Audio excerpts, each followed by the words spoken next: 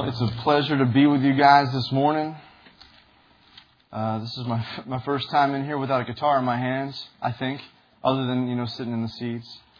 And if you don't know me, my name is Sean. I am Pastor Steve's son.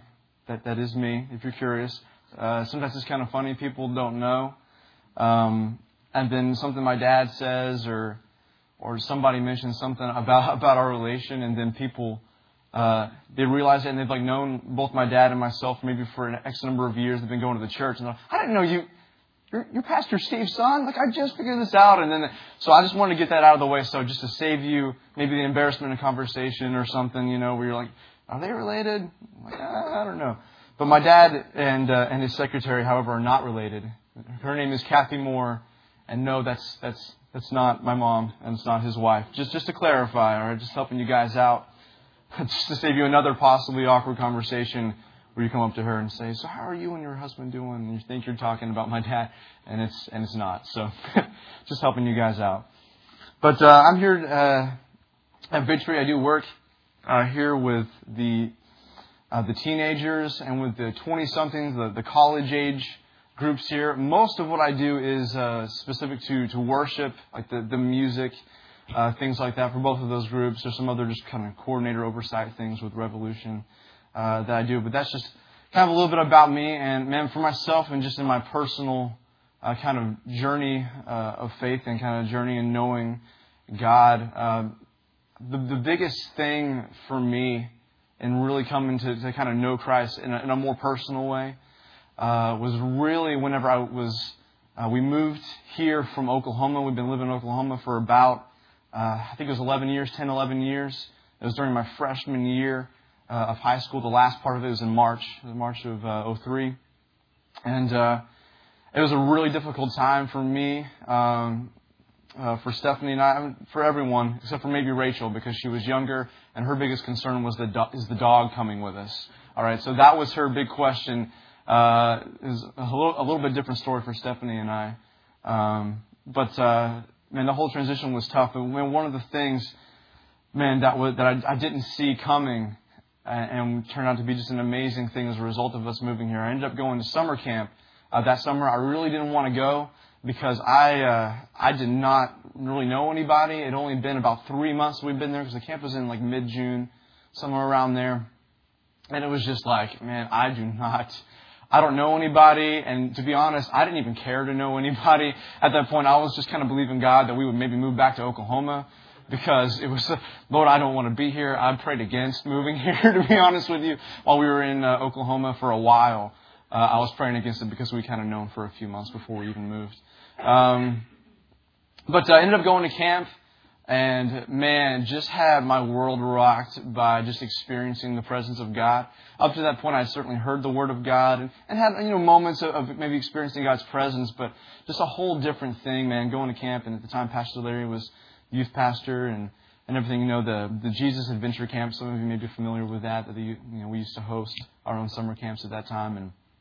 And man, just experiencing God's presence for me set me on a course to where, man, I'm here, I think, today because of that experience and continual experiences, certainly beyond that. But, man, just that time of God's presence.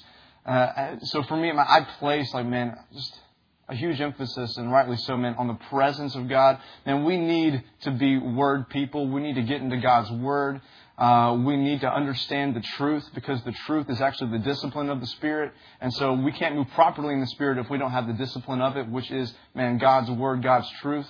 And the Spirit is the life of the truth. We just don't want to be cold truth people, and who just know the Word and are just, there's no life in it. I'm sure we could probably all maybe even think of places or maybe even people specifically who are just, they're nice people. They know the truth, but it's just kind of cold. It's just kind of dry. It's not this living thing that's kind of coming out of them. And so, man, it's so important, man. I encourage you guys to have that, man, that balance of having both, of understanding the truth and also having a life about you that's coming out of the words, that we're not just kind of reading text and saying, okay, that's sweet, and I see that we've got it sort of locked away mentally, but it's something that's real in us, something that we're convicted about, something that we're excited about, and also, man, something that we're getting into God's presence. And Man, so I encourage you, in the times we have in worship, the times we have on the weekends, where we have people kind of coming up front and just those different things, man, go for it with God.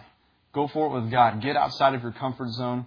One thing real quick, because this is all just an intro here. I'll be getting somewhere with this. But, man, just about getting outside of your comfort zone. One of the big things for me at that camp, I was so afraid to lift my hands above this point. Like this was it. Like this was like my comfort zone. This is the danger zone. This is the comfort zone, right? So I had to stay here because once you get here, people see your hands. They know you're worshiping at that point. So you're out. Like there's no holding back at this point. Like I'm out there. I might as well just go all the way. Now I encourage you to wherever that boundary is, that you kind of feel where you get maybe a little bit uneasy. That's the place where I just encourage you to maybe take a little toe step over the line, just to kind of reach out a little bit and go beyond that, because to the degree that we kind of humble ourselves in that way, we experience a measure of God's presence that maybe we haven't before.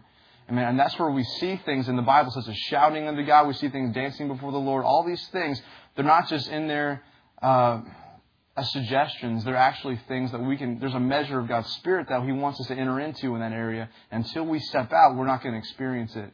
And I've certainly found that to be true for myself. So now I just encourage you with that along the lines of God's presence and everything. So let's go ahead and open up our Bibles together to Ephesians chapter 1. Ephesians chapter 1. I'm going to read us a passage here of Scripture, a couple passages, just to kind of set up a little bit of what I'm going to be talking about here. And looking forward to it.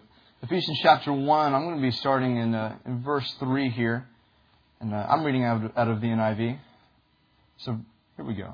Praise be to the God and Father of our Lord Jesus Christ, who has blessed us in the heavenly realms with every spiritual blessing in Christ. For He chose us in Him before the creation of the world to be holy and blameless in His sight.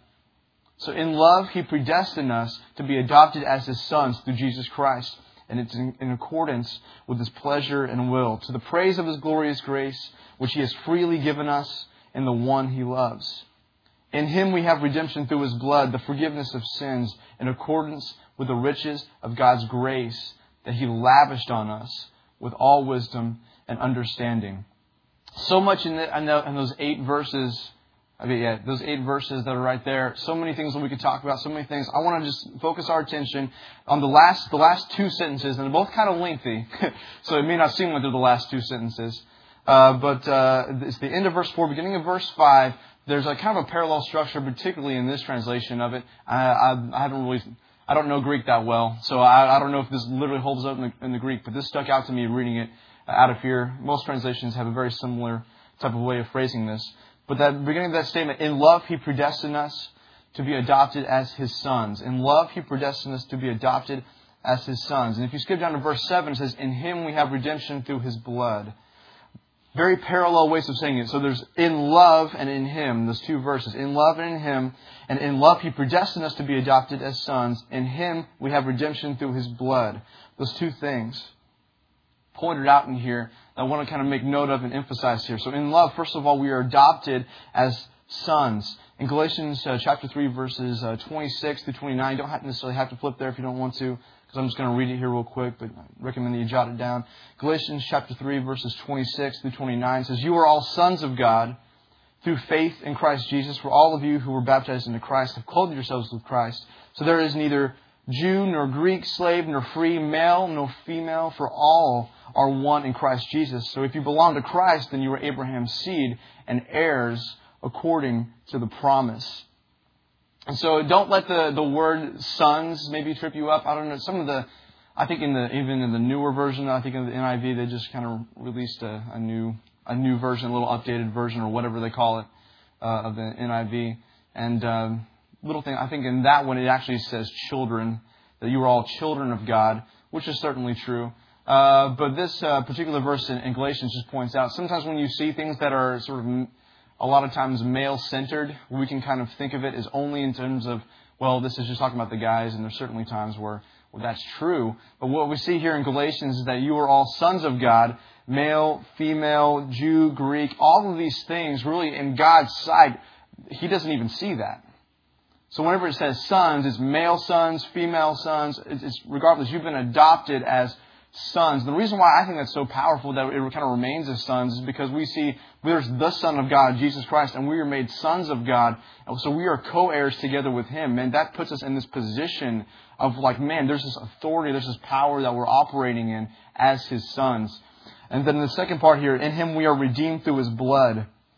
Redeem. The word redeem, I want to bring that out a little bit, just out of the dictionary here. I'm not sure which one of them.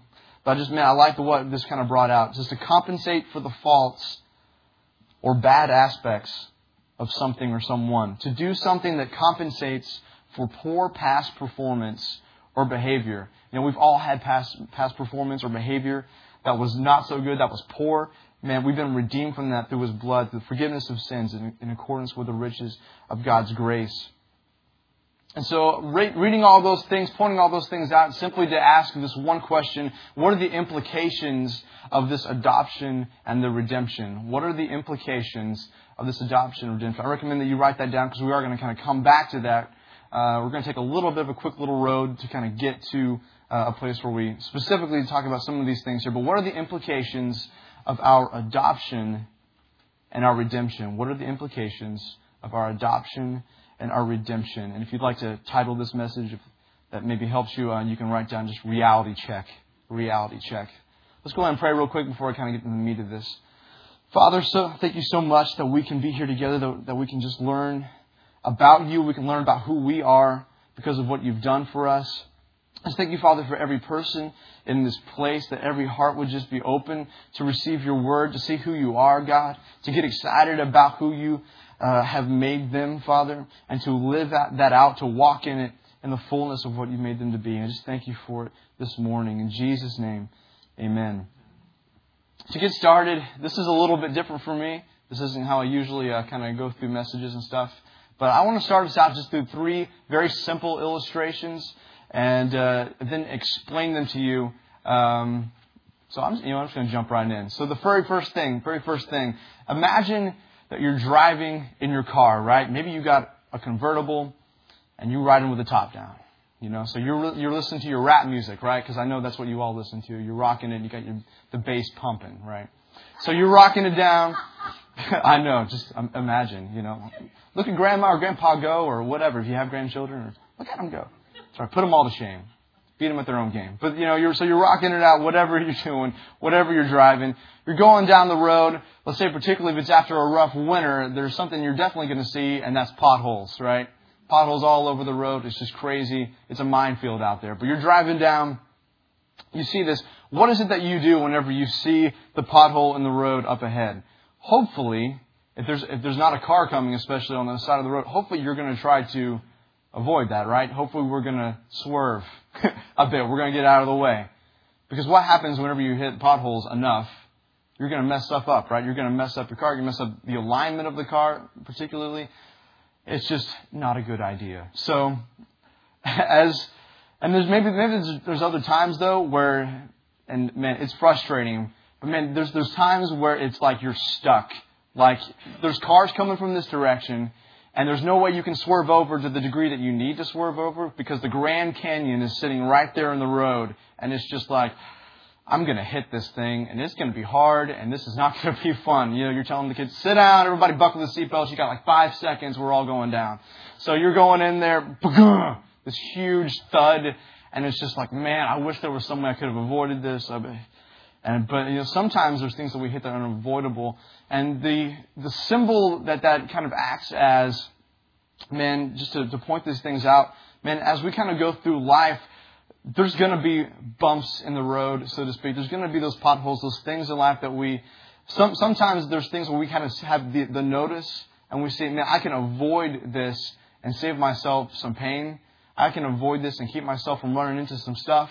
Other times it just seems like things just sort of hit you out of nowhere, and maybe you didn't see it coming or for whatever, and it just seems to hit you. And these things can mess up our alignment as we're going through life. You notice whenever your alignment gets off, what starts to happen? Among other things, you're going to feel a pull. you're going to feel this pull to kind of, it's harder. It takes a little bit more of an effort to sort of stay on track, to stay on the road. And it's going to make it harder for you to even avoid future potholes or whatever that may be coming up on the road. And so, man, it's the same thing in life. Whenever these potholes, so to speak, whether that's bitterness, offense, as we heard talking about, hopefully you were here for the Dave Husky and all the things that he was talking about. Man, those things are potholes. Man, sins, habits that are wrong. Man, even sickness can act as that pothole, so to speak, in our life, where, man, it hits us and it messes up our alignment. Man, it starts causing us, we feel pulled sometimes to maybe question God's goodness. We start feeling pulled to kind of get off course and get off track. And, man, and it's in those times, man, where we need to have an alignment, adjustment, where we need that course correction in our lives. And so to sum up this first little illustration right here, if I had to boil it down just to one word, it would simply align or alignment. And this alignment that we're talking about is an alignment with who you are. It's an alignment with the truth. It's an alignment with reality. And we're going to talk about that a little bit more going forward. Second illustration I want to talk about just real quick. I used to have, actually I still have it, my very first TV, all right? My very first TV, me being probably the youngest person in this room, my first TV is probably much different than maybe what your first TV was. But still kind of, it's like the rear projection style, you know, still. And so it's not like these flat screens. So it's kind of bulky, kind of heavy, you know. And I was so excited, man, like the first time you get your TV, because it's just like, yeah, this is awesome. I think I was, I don't know, maybe 11 or something like that. So it was like, man, this is like Christmas, you know, but it wasn't. It was in the middle of the summer. So it's Christmas in July, basically, for me. All right, so I got the new TV, and it's so sweet. And it's like, it doesn't even matter if it worked, I think, at that point. It was in my room, you know. But, like, it had, to be able to pick up anything, though, to pick up any channels, it has an antenna on the top of it. And so I'm sure many of you are familiar with these aren't the typical rabbit ears per se, but it's the antenna. And to be able to pick up things, particularly from channel to channel, you've got to have adjustments in order for the picture to really come through with clarity. You know, and maybe you think you've got it set just right on one thing, and then it seems like maybe the next day, the next week, it's like, man, it's fuzzy again. Like, what happened? It was just right. It was just fine.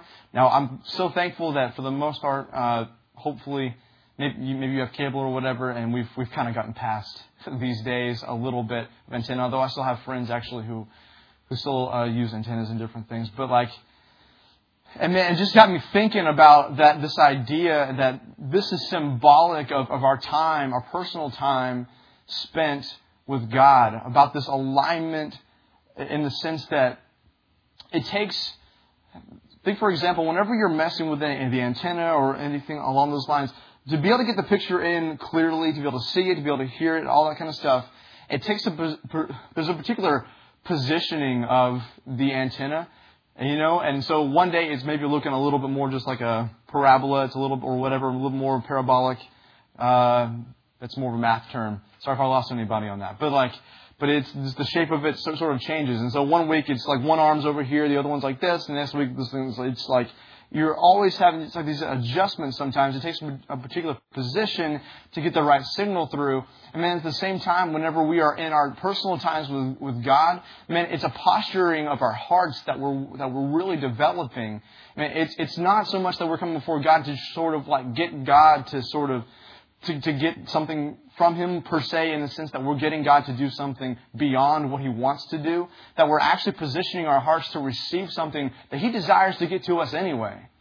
It's not like God's like holding out on us saying, I don't even want to give you joy. I don't even want to see you walking in it. I don't want to see you walking in my plan. I don't want you to even know what my will is, so you better just try harder. Just try harder, try harder, try harder.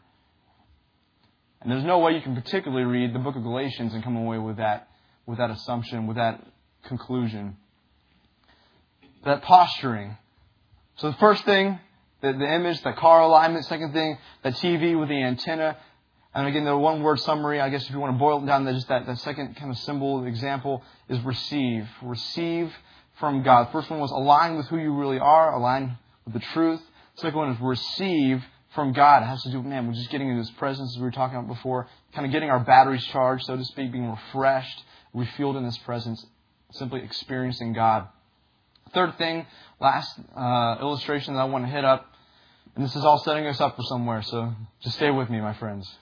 So, third thing, my cell phone has kind of seen better days a little bit. It's not that old, but you know how it is today, man. They come out with as soon as you there's a commercial right now. Have you seen this? Oh man, my dad and I saw it, and it was so funny. I can't remember who did it. I can't remember who was actually putting out the advertisement or whatever, but there's people essentially in these different situations where they have this particular piece of technology. One of them is a woman is at this conference, and it kind of looks like an Apple conference. If you've ever maybe seen those where Steve Jobs is up there, he's up on a big stage, and he says, "This is the next thing in the future," and blah blah blah. And he says this whole thing, does the big announcement. There's one woman who's sitting out there, just going, "I just bought this one," And so there's this next big thing, and it's already obsolete. And then there was another thing where a guy bought a 3D TV. They're wheeling it in his house or whatever the movers are bringing in. And then he sees on the side of the moving truck that's bringing in their TV, it says 4D TV now available. And he's like, "Oh, come on." And it's so true though, isn't it, man? Every time they come out with something that's one piece of technology, something else supersedes that literally right around the corner. But my phone has had some issues with connecting to the network, connecting to the internet, and just different things. And so as a result of that, my calendar doesn't sync up with my work computer here like it used to. So whatever would be on one would now be on the other, and vice versa. So everything would be all synced up. Everything's on the same page. All my meetings are in the right spots, and so everything I would be on the right page. I know exactly what's going on. And so that hasn't been happening. So as a result of that, I've had to manually enter in these things. I've had to manually add in that, hey, I'm speaking at Healing School today, and that's a good thing to remember. And all these different things, I'm having to manually put these in, which takes a bit more effort, because what I would normally have to do, plug it in on this end, plug it into the computer with the other, hit the button, it does its thing, the whole syncing thing. Now what's on here is on there. What's on the computer is now on here. Very simple. It's effortless on my part. I just got to press a button. And man, this picture is simply this. It has to do with our consistency, our faithfulness in spending that time with God and having that time. That's it, man. Syncing up. In fact, that's just, if you want to kind of sum this up, this one little illustration, this one little example is simply this: sync or sync up. However you want to put it on there. Sync up with God continually. Because if we don't, we're going to be operating off of yesterday's manna, so to speak. And I say that from the Israelites. Remember the Israelites were out there, they're in the middle of nowhere. And it's like, man, God, there ain't no food out here. I don't know if they said it that way, but that's what they were thinking. And so God says, all right, here's what I'm going to do. There's going to be manna falling from heaven. Eat it daily. The next day, there's going to be more manna falling from heaven. So don't store up the stuff that you had yesterday. Don't hold on to that. Whatever's left over, it's left over. Great. But the next day, there's going to be more manna. It's going to be new. It's going to be fresh for today. And that's the manna that you need to eat today if you're going to be sustained. And so sometimes it's so easy to rely off of yesterday's manna, so to speak. It's so easy to rely off of with the last time that you had, the last time that you had in God's presence, the last time that you were in God's Word. Man, that was great last time. That was great yesterday. And that was sweet. And I saw something, and man, my heart got excited about it. And man, I was fired up all day. And then you go the next day, and it's like, I did pretty good yesterday. So I think today I'll be fine if I don't get in there because I was good yesterday. And today I'm still feeling pretty good, which means yesterday must have been really good. And so I'm okay for at least the next couple days. And we wait until we hit rock bottom almost sometimes before we feel like, well, I need God now. And by the time we reach the point that we need God now, the seed of the Word of God it takes time for that to produce something in our lives. And you notice that the Word of God is like a seed, is how it's compared to. It's like a seed. Several times Jesus gives parables where the Word of God is compared that way. And the reason why it's compared to a seed is because it works in the same manner. It's invested into our hearts, invested into the soil, so to speak, of our hearts and the core of who we are. But, it takes time. It takes watering, so we have to be reminded of it for it to ultimately produce something. And it will produce something, but we've got to give it time, and we've got to allow that to be watered. We've got to bring this stuff back up. It's not just a one-time thing. It's a continual sinking up. It's not just an event. It's a process that we're walking through. And so that third illustration, sink up, stay with it continually, faithfully, that consistent fellowship with God. So just as a reminder, the first one is talking about the alignment with who you are, alignment with reality, alignment with the truth that has to do simply with your belief system. Second one having to do with the whole TV thing, receiving from God. It's about His presence, getting our batteries charged, so to speak, experiencing God.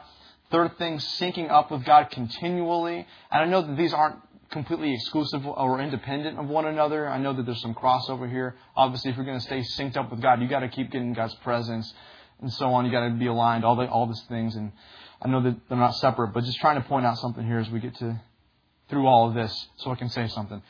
Syncing up with God continually, being faithful, consistent fellowship.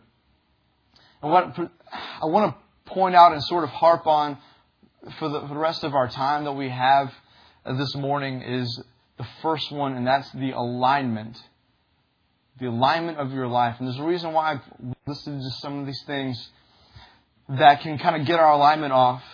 The bitterness, even the sickness, maybe immorality, the worries, the cares of life. All of these things can get us out of alignment. And the reason, I just think, particularly what we... Because the answer for the alignment is not that you don't teach on the other two things, but those are things that sort of are these personal commitments to, I'm going to see this happen, so to speak. Your personal time with God is your personal time with God. It's not something I can necessarily say, well, this is how it has to happen, A, B, C, and D, with your time with God. It's something that's coming out of your heart. And I can't necessarily teach you that passion, you know what I'm saying? But I can at least help guide you with your alignment as to who you are, to remind you of the truths of who you truly are, so that whenever those things start to come in life, because we're all going to hit stuff in life, things that we didn't even see coming. And in those times, if we don't choose to go in and get aligned with who we are, get aligned with the truth, then we're going to get off course. We're going to get pulled off course. And if we go long enough without making any corrections, if you go long enough driving your car with it out of alignment, it's going to mess something up where it's really messed up. It'll make it undrivable. And what we don't want is your car to be undrivable, so to speak, in life. That there would be corrections made before it ever gets to that point, so that we recognize those things. Just like your car gives you those signals. Hey, it's probably time to take me into the shop. That's what that big flashing engine light is all about, right? Hey, you're out of gas. You may want to stop somewhere and get some gasoline. And I'm glad I haven't run out of gas. Has anyone ever run out of gas and gotten stuck on the road? Oh, it's okay. You didn't have to. We don't want to single you out, so you didn't have to raise your hand. But now we know. So, but we love you. We love you. Oh man. But that's what I help us men to see this morning, because I know that's what God's been doing in my heart. Does anyone ever see the movie? I believe it's called Jack. Robin Williams was in it. It was from, when was that out? Is that 90s, late 90s maybe? Somewhere around there? No, that's Patch Adams actually. But that's a good movie too. Jack is the one, all right? It's where Robin Williams is the main character, and he is born with this condition where his physical body grows at this accelerated rate. So where literally he could be, externally from the outside, he would look like he's 30 years old or something like that. But internally, he's in, like 5th grade or something like that. So he's like, something just doesn't look right? Because why is this old guy here with like the 12-year-olds? Something is wrong here. And so that's kind of the whole premise of it, is how this kid navigates this in his family and different things. I mean, it definitely is it's a pretty sweet movie. I haven't seen it in a while. But what was interesting in one of the scenes is Jack is he's playing. Well, actually, he's not playing basketball. All the other kids are playing basketball. And he's kind of on the outside, just sort of watching. He doesn't really fit in for obvious reasons. I mean, no one else can identify with his condition. And so he's sitting over there just kind of lonely by himself, kind of down on himself, like, man, no one likes me and all this stuff. And so he's off on his own. Kids are all playing. One kid kind of reaches out to him, goes over. I don't remember the specifics of what he says and things like that, but essentially he's kind of bringing up to his attention, you could actually be good at basketball. Why don't you come over and play with us? If there's anything you'd be good at, you're a big tall guy. He kind of has the height advantage, which is a nice thing to have in the game of basketball, right? It can make up for a lot of things. If you're tall, you don't necessarily have to be the fastest guy in the world.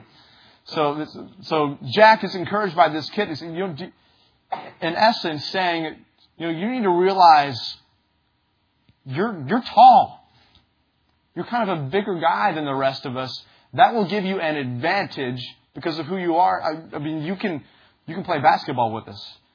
Now, in the story of the movie, he doesn't go on to be an NBA basketball player or anything, so that's not the point. But the point is the fact, though, that this kid points out to Jack, hey, you need to wake up to who you are.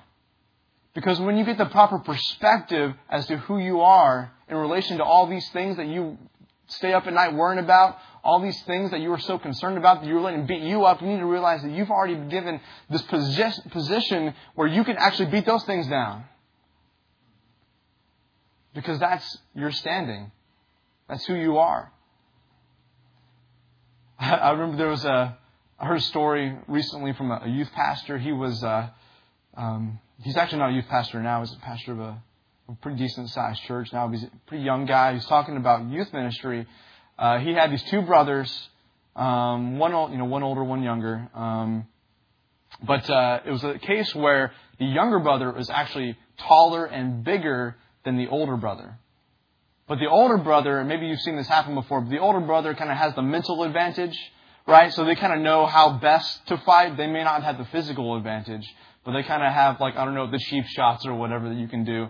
And if you guys know, I'm sure you guys know Zach Blair. That's the way he fights, man. The guy fights dirty. I'm just telling you right now. He knows all you need to watch out for this. If you guys ever get in a fight with Zach, I don't think you're going to, but I'm just going to let you know so you're prepared, all right? Because I love you. If you're ever in a fight with Zach, he loves doing this little thing, all right? He'll take his finger and he'll stick it underneath your nose, under the bridge of your nose, because that pressure under the bone that's in your nose, it's painful and annoying at the same time. And so you won't go forward when that's under there. So he's learned all these little things, all right? So you got to watch out for this guy. But that's that's the kind of advantage that the older brother had, even though physically he didn't have the advantage. He's telling the story how these two brothers would get into fights all the time. They'd be fighting with each other, man, just constantly at youth groups. So he was always having to break them up and everything, And finally he goes to the younger brother, who's the bigger and taller of the two, and says, man, I don't remember his name, but he says, man, I don't encourage you as your youth pastor. I don't encourage physical violence. But have you noticed you're bigger than him? You're bigger than him. Now, I'm not saying you should fight him, but I just want you to know, I didn't say this, but you are bigger than him. And then as he was telling the story about these two guys, he said, and when I told that to him, I was like, man, something just lit up in him. I am. As if he'd never seen it before. He never noticed that he was like, hey, bro, what's going on? He never noticed, the fact that he had to look down or something. And what had to happen? He had to be awakened to that. In fact, as the story goes on, there's actually a time where the brothers are in the car. This youth pastor is driving them to youth group. And the older brother says something to the younger brother, picking on him or whatever. The older brother basically just makes a fist and just punches him in the leg. All right? Just almost as a warning shot. Just right in the leg. And he said after that, from that time on, even though he just hit him in the leg, that time on, the older brother never messed with the younger brother. So he must have done some damage with that shot. But what changed? What changed from that one brother to never fighting back against the older brother?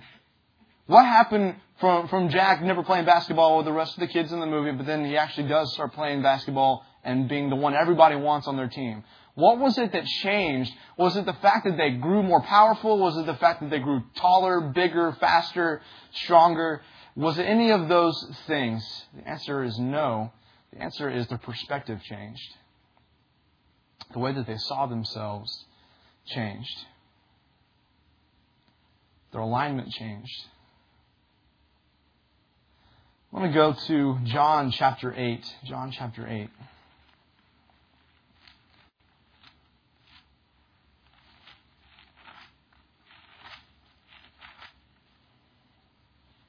John chapter 8 and verse 36.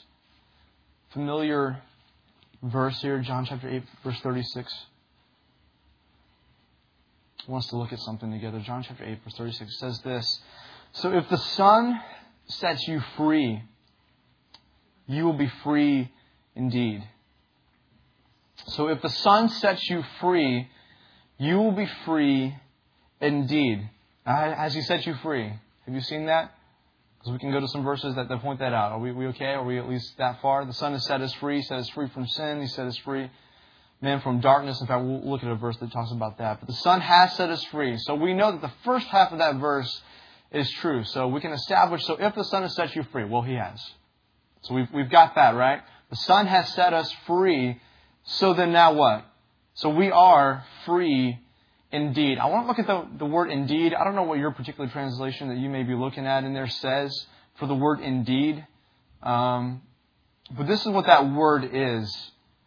The Greek word, because, people who preach have to use Greek words sometimes to sound smart. So I'm just doing my job. That's what I'm saying. Just messing around. Is ontos. I believe that's how you pronounce it. Again, I'm definitely not a Greek scholar. But ontos, O-N-T-O-S, is kind of the pronunciation of it. It's an adverb form of to be. Some words here that kind of help shape this word for us. Exist, or in existence. To really be. And here's a good one. Reality. Reality. But I want to really kind of sit on that one. So the Son has set you free. He has. He set us free. Therefore, you are free indeed. You are free in reality. You are free in actuality, in existence. That is what you are. And that is who you are. Now, free from what? I want to go to Colossians chapter 1. There's among other things, but I just want to point this one out to us. Colossians chapter 1. Colossians chapter 1 verses 13 and 14. Colossians chapter 1 verses 13 and 14. The Son has set us free. We're free indeed, freed in reality. Verse 13 says this, for He has rescued us. He has rescued us from the dominion of darkness. He has rescued us from the dominion of darkness and brought us into the kingdom of the Son He loves, in whom we have redemption, the forgiveness of sins. There's that word redemption again. In fact, that part of, particularly the last half of that verse, in verse 14, is very similar to what we read before in Ephesians, talking about the redemption that we have, particularly referencing the forgiveness of sins as a part of that. But verse 13, for He has rescued us from the dominion of darkness. Does that sound like freedom? Does that kind of sound like the freedom that is mentioned in the last verse that we read over in John? For if the Son has set you free, you will be free indeed. And as we looked at that word indeed, it means we're talking about a reality in existence presently in our lives. And Colossians says, for He has rescued us, which tells me that it is a present fact, it's a present reality, it's a present truth, that we have been rescued from the dominion of darkness. That is your standing, that is now who you are, that is what belongs to you. And I know you've probably heard messages very much like this one, talking about what God has already provided for you, particularly if you've gone through things like the healing team training and things like that, where you've listened to Andrew Womack. You've already got it. things like that. So friends, I'm not here to tell you something that is dramatically new per se, but I am here to tell you something that is life-changing. Something that actually makes a difference in who you are. Well, actually, that's not true. Not a difference in who you are, but who you may be living as. Because maybe right now in some areas, in fact, all of us really, have areas in our lives where we are living out of character. Meaning that we are not living aligned with what Christ has provided for us by what He did.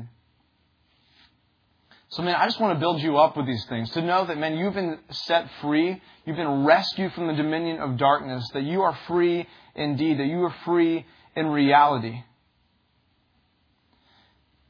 And one part of that is it's much related to Proverbs chapter 12. If you want to write this down, we don't necessarily have to flip there if you don't want to. I'm just going to read it real quick. Proverbs chapter 12, verse 6. Proverbs 12, verse 6 says, "The words of the wicked lie in wait for blood, but the speech of the upright rescues them." The speech of the upright rescues them. The speech of the upright rescues them. Sounds similar to the rescuing that's taking place in Colossians chapter 1 that says that He has rescued us from the dominion of darkness. And then in Proverbs saying that the speech of the upright rescues them. So it tells me that there's kind of two parts there. There's actually the God side of things, what's been provided, and there's the man side of what we appropriate with our words. There's actually the rescuing that happens. Man, that whenever Jesus Christ died for us, He rose again. He's provided these things for us. He has rescued us from the dominion of darkness. He's rescued us from these things. He's brought us out of sins. He's given us forgiveness of the sins. Man, the things that we may mess up on. He's provided this grace that's available to help us overcome these things because we've been rescued from Him. But now we also see in Proverbs that the mouth of the upright or the righteous, which is who we now are in Him, rescues us from things. I was reading the book, Grace, the Power to Change, man, which is a sweet, sweet book. I highly, highly, highly recommend it. Man, so much. In fact, there's a lot of things very much related to what we're talking about today. One thing that really, man, caught my attention was a lot of times, I don't know about you, but whenever I think of talk about that, like the power of your mind and sort of aligning, I don't know, getting your thoughts and like thinking on the right things, being mindful of your thought life and maintaining your thought life and those things that we've probably heard in here before. A lot of times I think of that in the realm of just in my head. Like, okay, something bad I just had a bad thought. I'm going to, don't think about that. Don't think about that. Don't think about that. So now I'm going to think about this.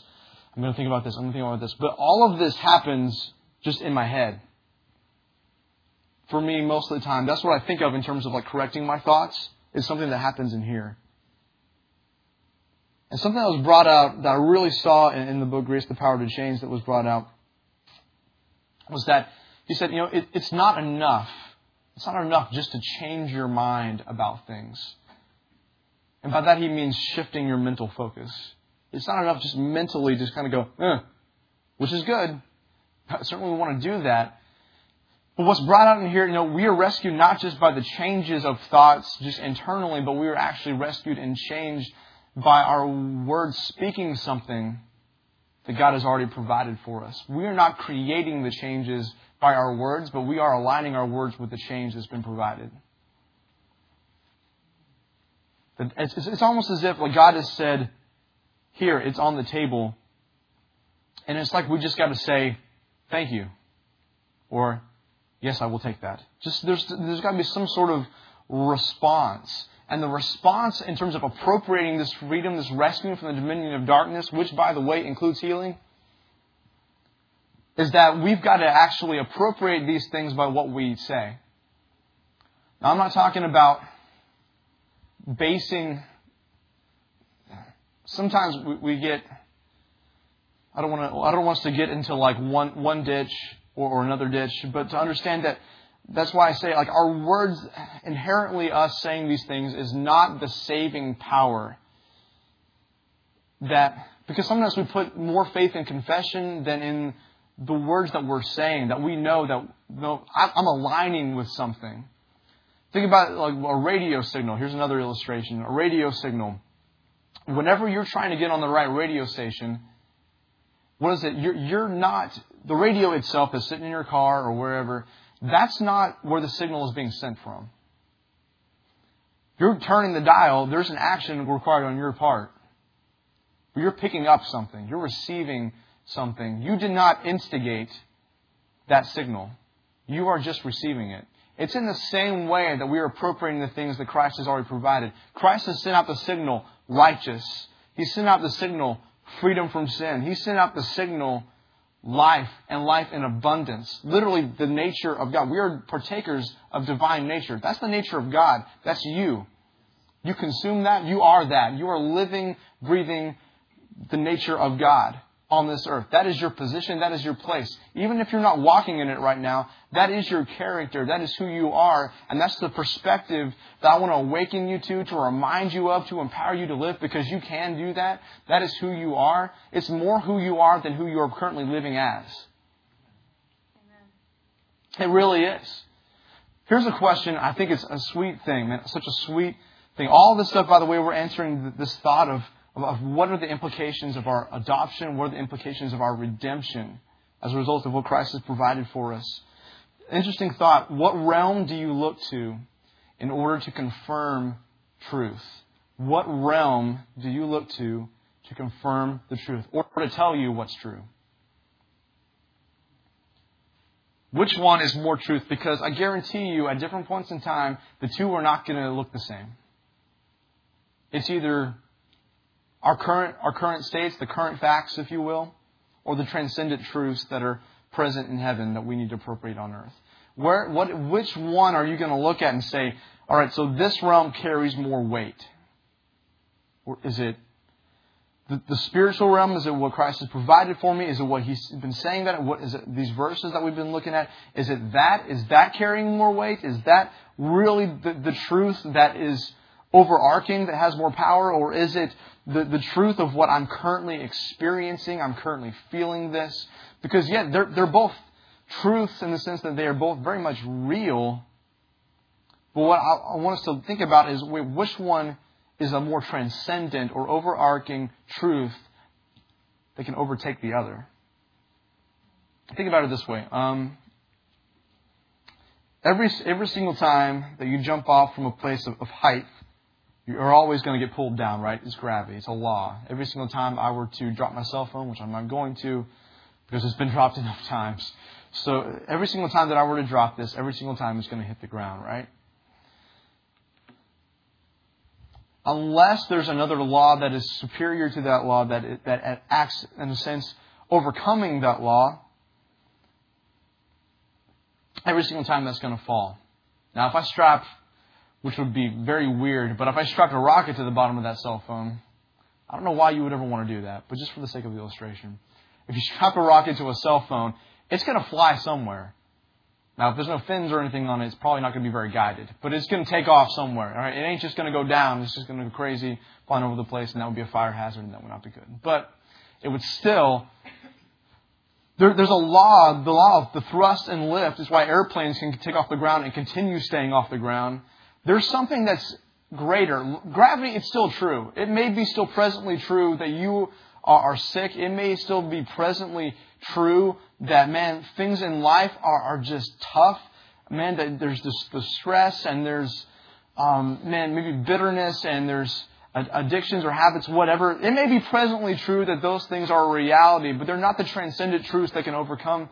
The things that truly carry the weight are the things that Christ has provided for us. The only thing that's keeping you from it is your alignment with those things. To remind yourself of those things. Or I tell you again, these things are seeds. They take time. Man, these things work in us more like an oven than a microwave. They take more time. But it also, man, you're going to get more substance out of stuff that's coming out of an oven than out of a microwave. You don't want to eat Kraft macaroni and cheese every day, right? That stuff's made in a microwave. Man, you want the roast turkey. But you know that takes more time. But it's worth it. And man, if you will stay with these things, if you will speak these things, anytime something comes to your head, man, I'm saying, no, I'm responding to that. Man, in fact, it should tick you off anytime something else comes at you that's not who you are. Like, no. Depression? You kidding me? There is no way you were getting in here because, I've been delivered out of the dominion of darkness. That's not mine. I'm not taking that. So wait, sickness, cold, I don't care how large or small, whatever kind of scale we put it on. I'm not taking that. That's not me. That's not who I am. I might be feeling it right now, and it don't feel good. But I'm not taking that. That's not who I am. That's not who Christ has made me. He didn't die on the cross just so I can keep living like this. He didn't go through all of that so I can just keep on getting by. But I can live in the joy. I can live in peace. I can get everything that Christ has provided for me, because anything less, is to do Christ a disservice for what He did.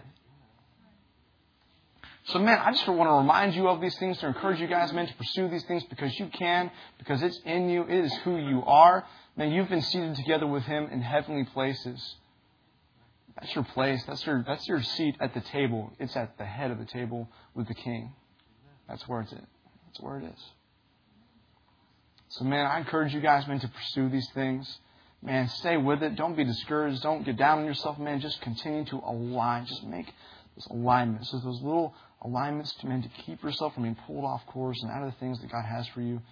And just stay in that place of alignment. Just be continuing. Stay synced up. All these things we've been talking about. Stay there. Cool. Let's just pray together. Father, thank you so much for your presence. Thank you, Lord, for speaking to us. Thank you, Holy Spirit, for revealing the truth to us. A truth that we can walk in, that's practical, that's real. And God, we just give you thanks. We give you thanks for your word. We give you thanks for Jesus. We thank you that we can be made sons of the King. That is our position. We are a royal priesthood, a royal nation, that we can reign in this life with the authority that you've given us, the place that you've given us. And we give you, Lord, all of this, the entirety of our current picture, the current scope of our lives, Father, we give it to you. And we say, Lord, we're going to align ourselves with the truth. We're going to align ourselves with reality, and anything less, we're not going to tolerate. We don't have any place for it. It can't stay. So we speak to these things. We speak your truth that can overcome anything and everything. Your truth, Lord, that is reality. That is indeed the truth that sets us free. And Lord, we just thank you so much for the privilege and honor it is to do this life together with you, empowered by just your grace, your Holy Spirit. We give you all the praise as we go today. In Jesus' name, amen. Awesome. Thank you all so much. PC, Pastor Craig is going to be here next week, so we'll see you then.